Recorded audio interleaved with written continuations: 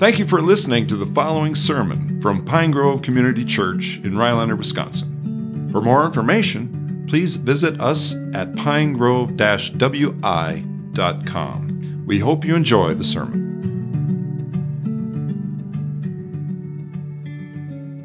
Let's turn, if you would, to Psalm 36. Again, if you're somewhat new to Scripture, the book of Psalms right in the middle, and divided into chapters, and we're in the 36th chapter of the Psalms.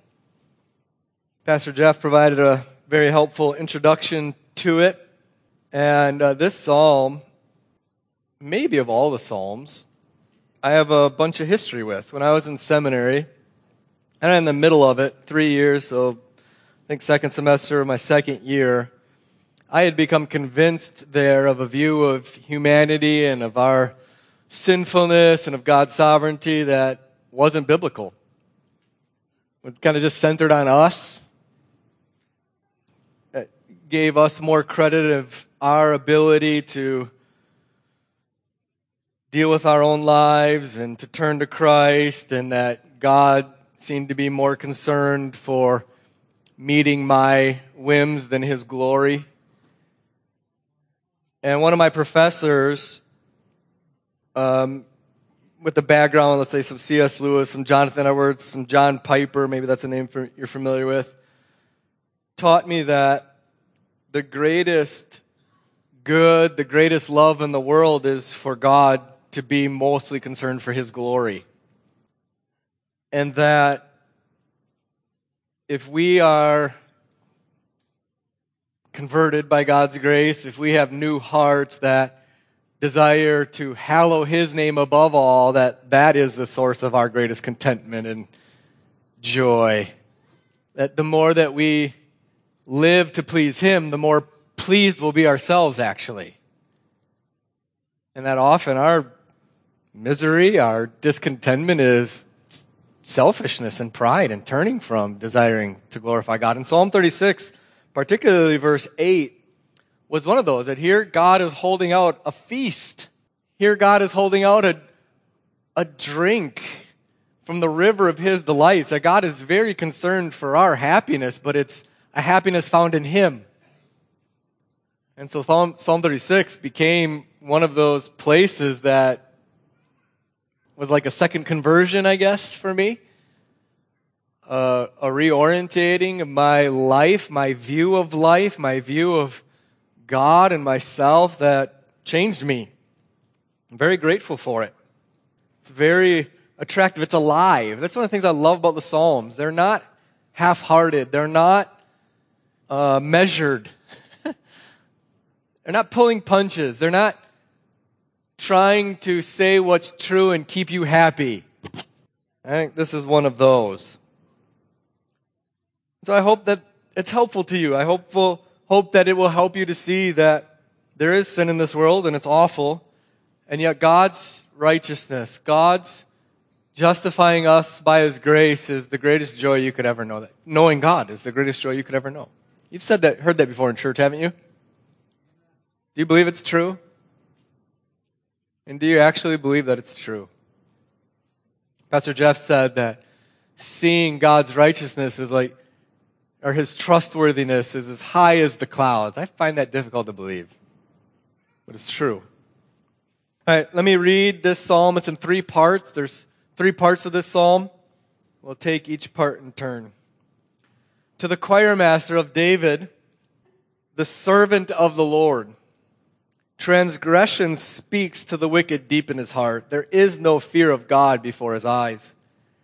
For he flatters himself in his own eyes that his iniquity cannot be found out and hated. The words of his mouth are trouble and deceit. He has ceased to act wisely and do good. He plots trouble while on his bed. He sets himself in a way that is not good. He does not reject evil. Your steadfast love, O Lord, extends to the heavens, your faithfulness to the clouds. Your righteousness is like the mountains of God. Your judgments are like the great deep. Man and beast you save, O Lord. How precious is your steadfast love, O God. The children of mankind take refuge in the shadow of your wings. They feast on the abundance of your house, and you give them drink from the river of your delights. For with you is the fountain of life, and in your light do we see light. Oh, continue your steadfast love to those who know you, your righteousness to the upright of heart. Let not the foot of arrogance come upon me, nor the hand of the wicked drive me away. There the evildoers lie fallen. They are thrust down, unable to rise. Let's ask God's help. Father, you are the greatest good in the world. Blessed are you. Please now teach us your word. It's holy. Give us grace that we might listen to your word with our hearts, with our whole hearts, and seek you and not stray. Your word is eternal. Your word is true. May it be a delight to us, and so may your Holy Spirit so work within us that we will never forget your word. Amen. Let me again draw your attention to the title of the psalm. The psalms are a bit different in that we not only have the actual text of the song, but often the title given, and the title is inspired scripture along with the actual song. So to the choir master, that is literally given to the excellent or lead or chief musician. Now you've heard us say many times that the Psalms are songs and they're given to God's people to sing. And so we sang one and you sang it a bit awkwardly because we hadn't sung it before and it's a little different language. But we're trying to find singable psalms.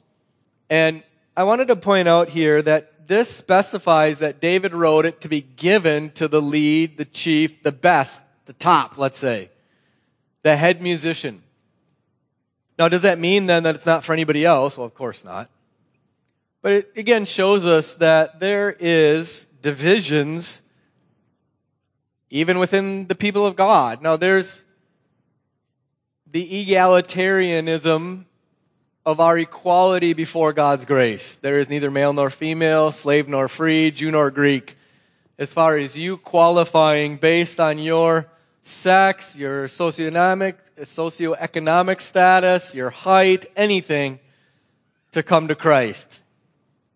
And yet, within God's people, there's differences. There's people who can lead and sing very well, and we need them to lead us. But that doesn't mean you shouldn't sing.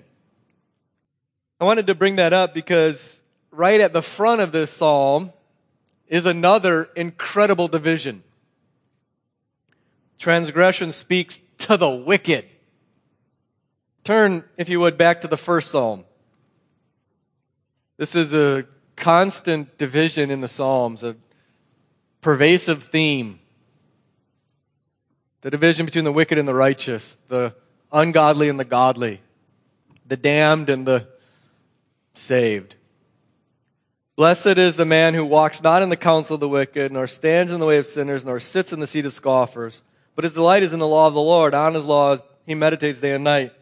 He is like a tree planted by streams of water. You know what's going on in verse 4. But not so the wicked. They're like chaff that the wind drives away. Therefore, the wicked will not stand in the judgment, nor sinners in the congregation of the righteous. For the Lord knows the way of the righteous, but the way of the wicked will perish.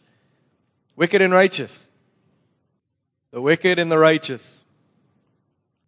Now, how do we think about that? Are any of you righteous? Are any of you wicked like what we read in here in Psalm 36? Are any of you without any fear of God at all, flattering yourselves that you'll never be accounting for your sin, you'll never be held to account before God, that all you think about is the trouble you'd like to do, even on your bed at night, you just dream and think about what dastardly deeds you're going to do the next day? Is that you? So how do we think about this? How are you to think about this? Well, there is this division in the world between those who are God's and those who are not. Those who love and see their need for Christ and those who do not. There are those who do not desire to live at all for God's glory and those who do desire to live for God's glory.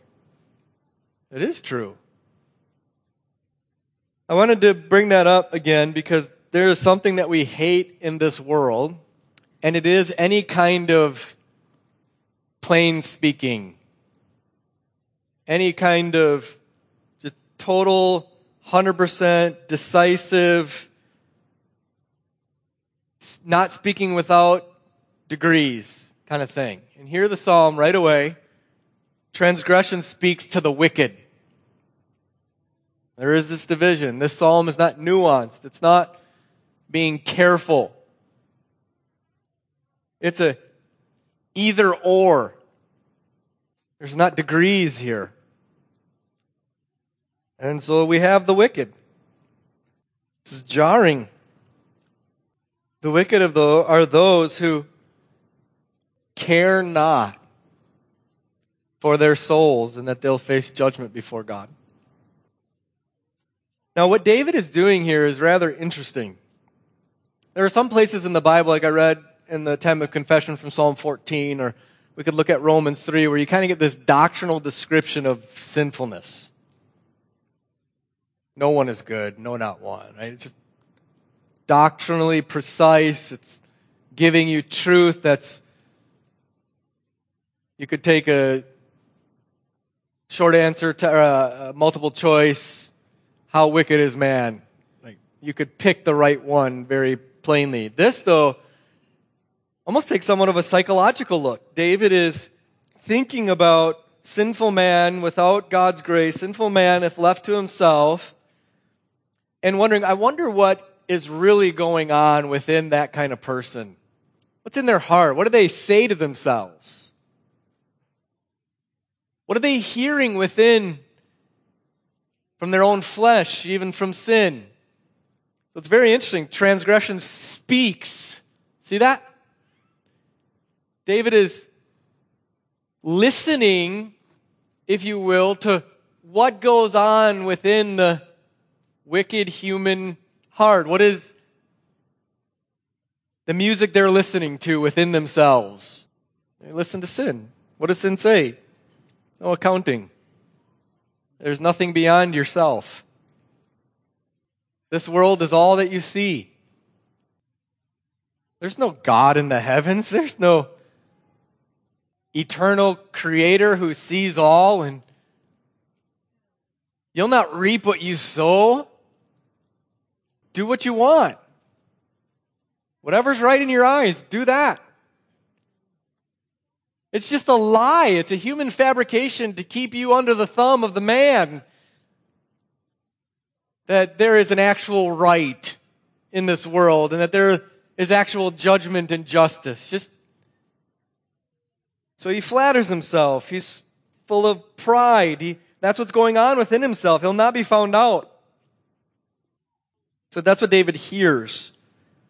That's what David sees. Now, why does David consider these things? Who enjoys that?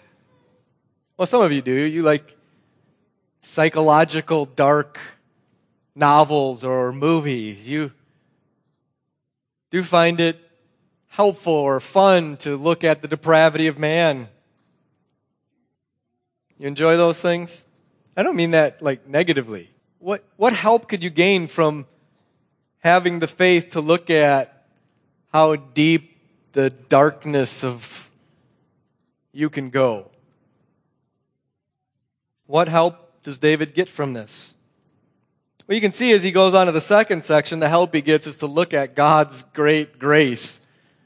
That's a help. Because these first 4 verses are you left to yourself. God removing his restraint. This kind of common, gracious restraining of your wickedness. It's God like, hands off, have at it. How about if you did that to your kids at home? You and your husband or you and your wife sit down and say, honey, for the next week, there's no rules at home. There's no discipline. There's no nagging. There's nothing. We're just going to let the kids have at it. Whatever they want to eat, whenever they want to eat it. Whatever they want to watch, whenever they want to watch it. Whatever they want to play, whatever they want to listen to. Let's just let them go and see what happens. What would happen? Well, there'd probably be like a day or two of some trepidation on the behalf of the kids. How far can we go? And then it would be awful, wouldn't it? Why? Because we're sinful. Because we're bent to gratify our lusts. Because it's all about me, baby. It'd be terrible. It'd be conflict. They wouldn't go to sleep. They'd be miserable people. And so when you see the place you could go to, you know the thoughts you think. You ever had a newborn child that's been screaming for 2 days? What thoughts do you start thinking? And so, seeing again what God has saved us from allows in verse 5 to say, your steadfast love, O Lord. Thank you. That's one good that comes out of it. Second, it's true. It makes sense of life, doesn't it? This is one of the things that I find most attractive about God's Word, about Christianity. It's true. It makes sense of things. I love that God doesn't lie to us. He doesn't soften. He's honest with us. It also helps you live well in this world. I don't know if you know, but you don't live in a garden. You live in Sodom. Do you know that? There is actual evil in this world. There is actual darkness in this world that you have to protect your wife and children from, that you shouldn't invite into your home. You are to live in this world with your eyes open, not your eyes shut. You shouldn't be surprised when you go to work tomorrow morning and it doesn't go well. And your supervisor is playing politics behind the scenes and not treating you as you deserve. Like, why would that surprise you? And so Jesus tells us that we're supposed to be innocent as doves in this world. We are not to indulge in the sin of this world, but we're supposed to be shrewd as snakes. Supposed to live as we see it. But then also, we don't get to hide in this world. Our calling as Christians is to make disciples of those who love sin and hate God. We are to not hide the truth as under a bushel, like a light under a bushel basket. We're to proclaim the gospel. We're to proclaim God's truth. We're to prayerfully engage the people we know in this world, in our families, in our workplaces, in our schools, in our lives, who are dead in their sins and trespasses, without hope of God in this world. You're actually supposed to engage in this world as it is for the glory of God by calling people who do not love Him and who have sinfully dead hearts to life through repentance and faith in Jesus Christ. And so, the people that you dearly want to see come to Jesus don't want to come to Jesus at all. Do you know that? Now, it would be very nice to go to work tomorrow and somebody say, hey, what do I have to do to go to heaven? That'd be great. And that could happen. You could pray for that. Do pray for that.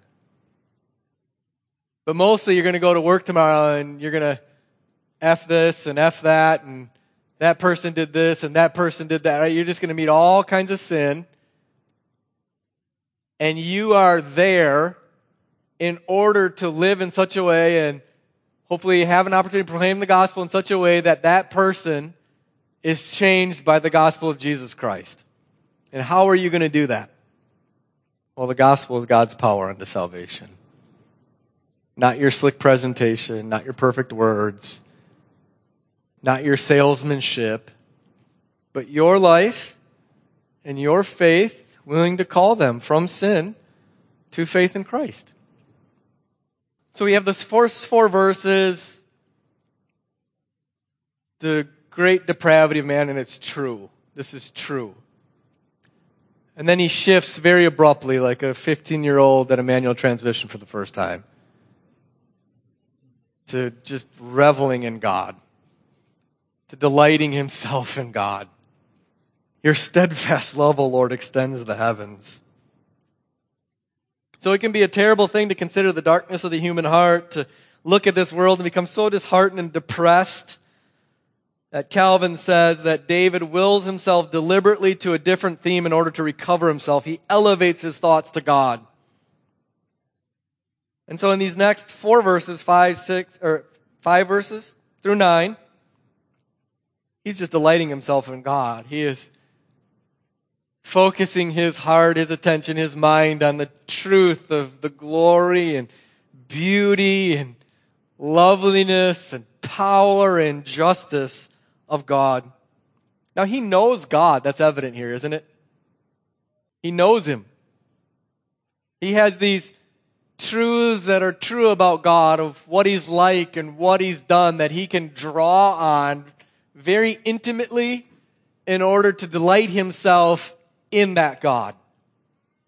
That some of you know things with great depth and intimacy.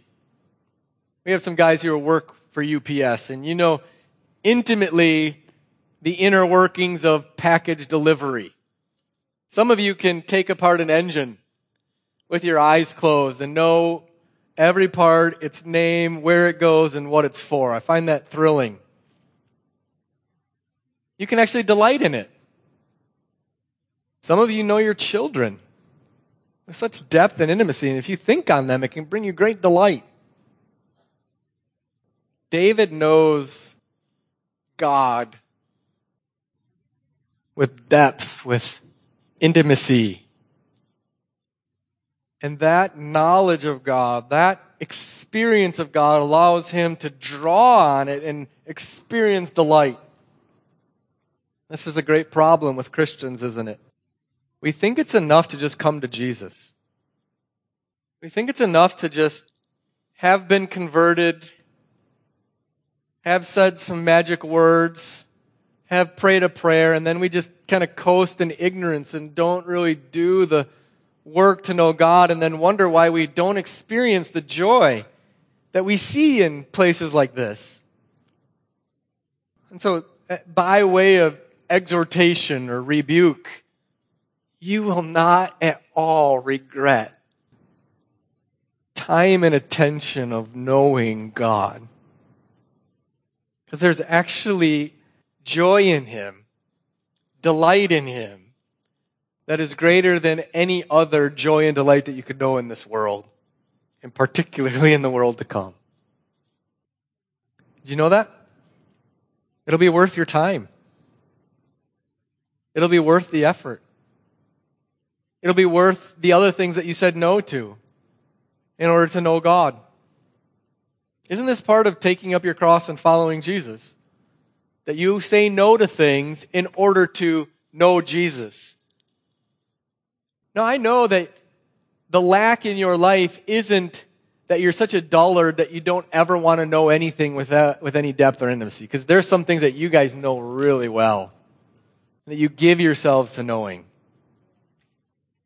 Some of you know all of the snowmobile models and makes and trails, and you've given yourself to knowing snowmobiling, and it brings you a certain joy and delight. And praise God for it. How about God? Do you want to know Him? He is a fountain of life. He is a feast that's full. He is a drink of a river that makes you as glad as you could ever stinking be glad. Knowing Him, knowing His justice, knowing His righteousness, knowing His love. Do you believe that, I wonder? One of the things pastors wrestle with is we got to go to verses like this, texts like this, and you guys are thinking, this is just baloney. I've known God for a long time, and it's never been like a drink out of a river of delight. And so you just kind of read texts in this in the Bible and kind of go, I don't know how to help you. I've thought about that. I want to smack you. I think it's probably that you just love the world a whole bunch and don't have much love for God. I think that's the problem. Probably. You're so proud. That's what's going on. It's not that Christianity is a joke. It's not that there isn't real delight in God. It's that your heart loves so many other things more than it loves God, and you struggle with that. But it's always somebody else's fault, right? It can't be you. It's got to be the church. It's got to be your pastor growing up. It's got to be your family of origin. It's got to be something else other than you. Right? It can't be you. Can it? Not at all. It just can't be you. Have I hit that hard enough? It can't be you. Maybe it starts with repentance. Maybe it starts with you coming to God sincerely and saying, God, I have loved so many things other than you. I have loved the things that you've given me more than you, the giver of them. I have given my time and attention and heart to this and to that and to this and to that. I love my sin more than I love you. But I want to love you. I'd like to drink from this river. I'd like to eat at this feast. Would you please be merciful to me? Would you please have pity on me? I'd like to know that your steadfast love is like the heavens. And God will never put to shame those who seek Him like that. So let's start there. Now, do know that knowing God in this way, it's a family. It's a welcome. It's not a panic room or a dark bunker. You see how he describes it here? He's delighting in attributes of God. He's delighting in God's love. He's delighting in God's faithfulness. He's delighting in God's righteousness. He's delighting in God's justice and judgment.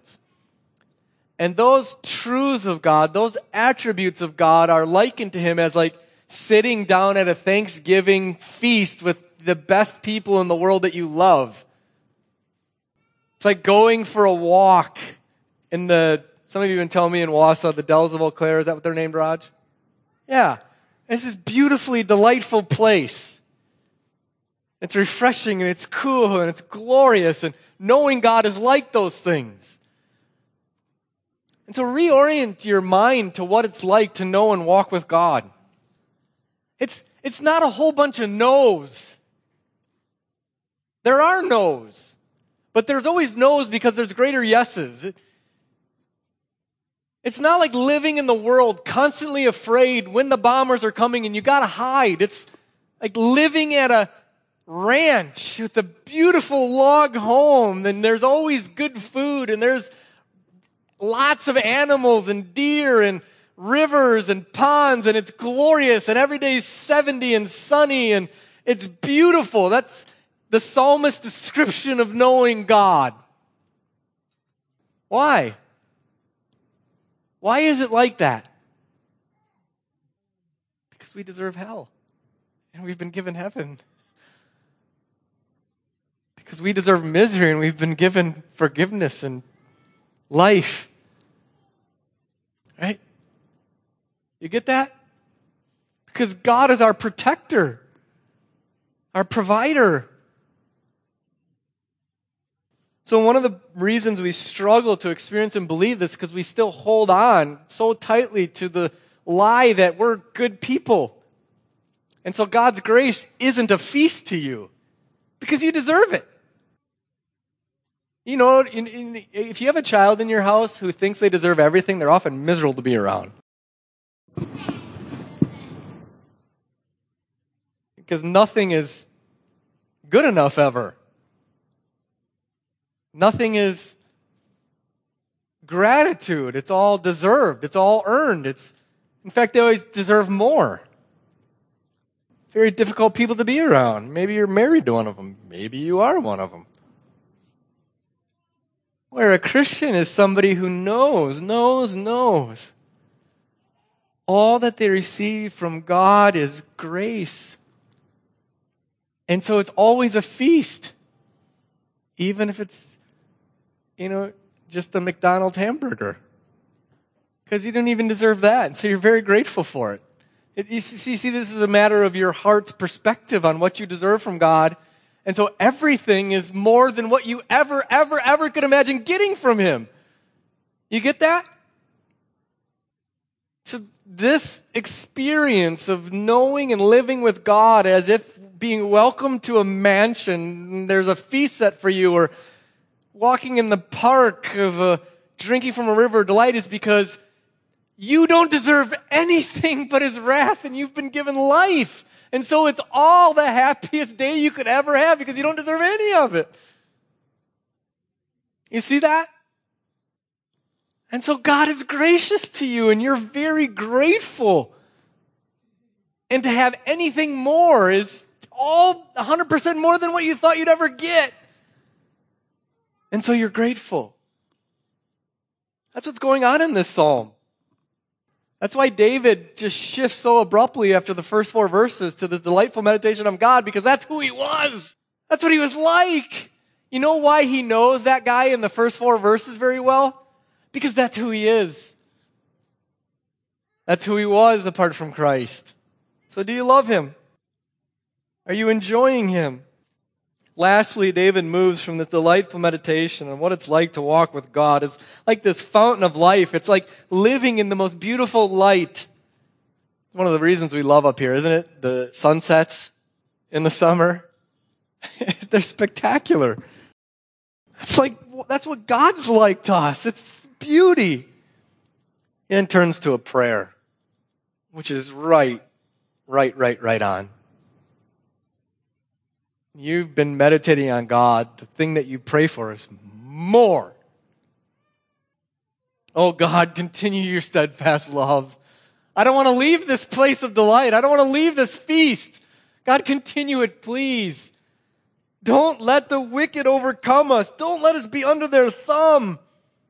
So he moves from this experience of joy and considering God's mercy and grace and love to please don't stop. Please don't let me be overcome. Please, God, I just want more of you. I've gotten a taste. I want a bite. I've gotten a bite. I want a mouthful. I've gotten a mouthful. I want a feast. I've gotten a feast. I want more. He ends with this prayer. And it's heartfelt, isn't it? Oh, continue your steadfast love, your righteousness, the upright of heart. So some of you in this world experience real injustice and difficulty. Maybe as a sibling in your home, you feel like one of your siblings gets more attention because of their troublemaking and their arrogance, and you feel alone because of that, or you wonder he's doing wrong. What about me? Maybe it's in your workplace that those who play the game and backstab and do all that seem to get ahead. Where you who just does your work and does it well and does it honestly, doesn't. Maybe you've been the recipient of incredible injustice and sin. Here's a good prayer for you. This is teaching you how to sing to God in your disappointment and disillusionments and facing of injustice in this world. Oh God, continue your steadfast love to me. Your righteousness, I'm upright of heart. God, don't let the arrogant step on me, please. Don't let the hand of the wicked drive me away. Now, verse 12 is something of a proclamation of assurance and faith that what he just prayed is going to be. There the evildoers lie fallen, they will be thrust down, unable to rise. So he's assured. He has some assurance. What I want to urge you to is don't pray half-heartedly. Love him and beg him for more of it. Pray with your guts, with your bones. Now, that might be a really simple prayer. It doesn't have to be long. It doesn't have to be perfect. It's just, God, please, give me some more. Beg him. But throughout this psalm, the main thread is justice. Do you see that?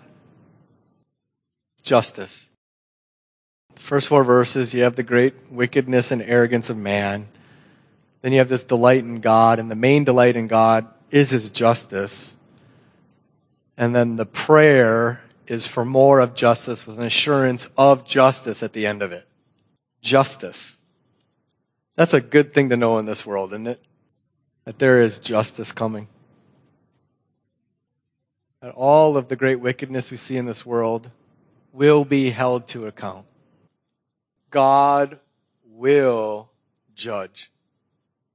And we as believers should take delight in that, find comfort in it.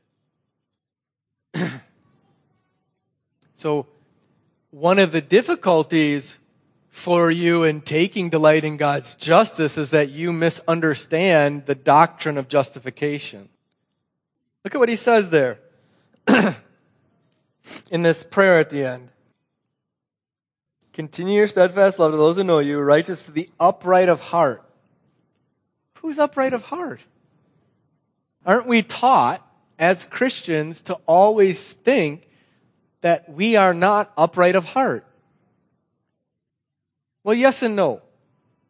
There's no uprightness in you that will get God to save you.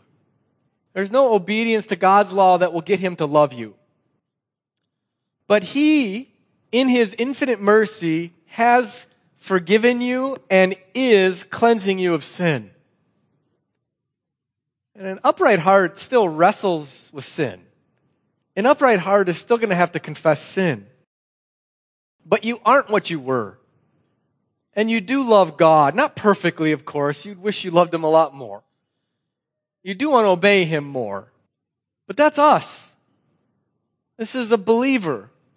This is a common believer. And so we pray this prayer truly.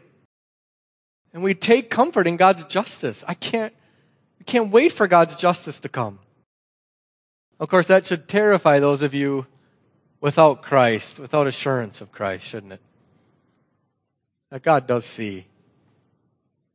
That there is nothing in you, in your thoughts, in your hearts, in your deeds, in your words that he does not see. He sees it all. Right? And so turn to Christ. Turn to his steadfast love. That's his love with which he forgives, his love with which he welcomes you though you don't deserve it.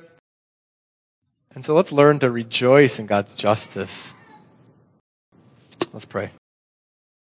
Father, we do praise you for your steadfast love, for your faithfulness, that you are righteous, perfect, and every way pure. We praise you that you do judge and that you save both man and beast, oh God. We praise you. Teach us to pray in light of this. Teach us to call on you to continue. God, help us to experience a relationship with you where it is like a feast, where it is like a drink from a river of delights. God, please give us this gift to know you more and to delight in you, to find joy and comfort. God, teach us to rejoice in your justice, to flee from wrath to Christ, to deal with our sin rightly because you are a just God, to know that we will reap what we sow, and yet in Christ we have only forgiveness and reconciliation. And so God, please help us now. We ask this in Jesus' name. Amen.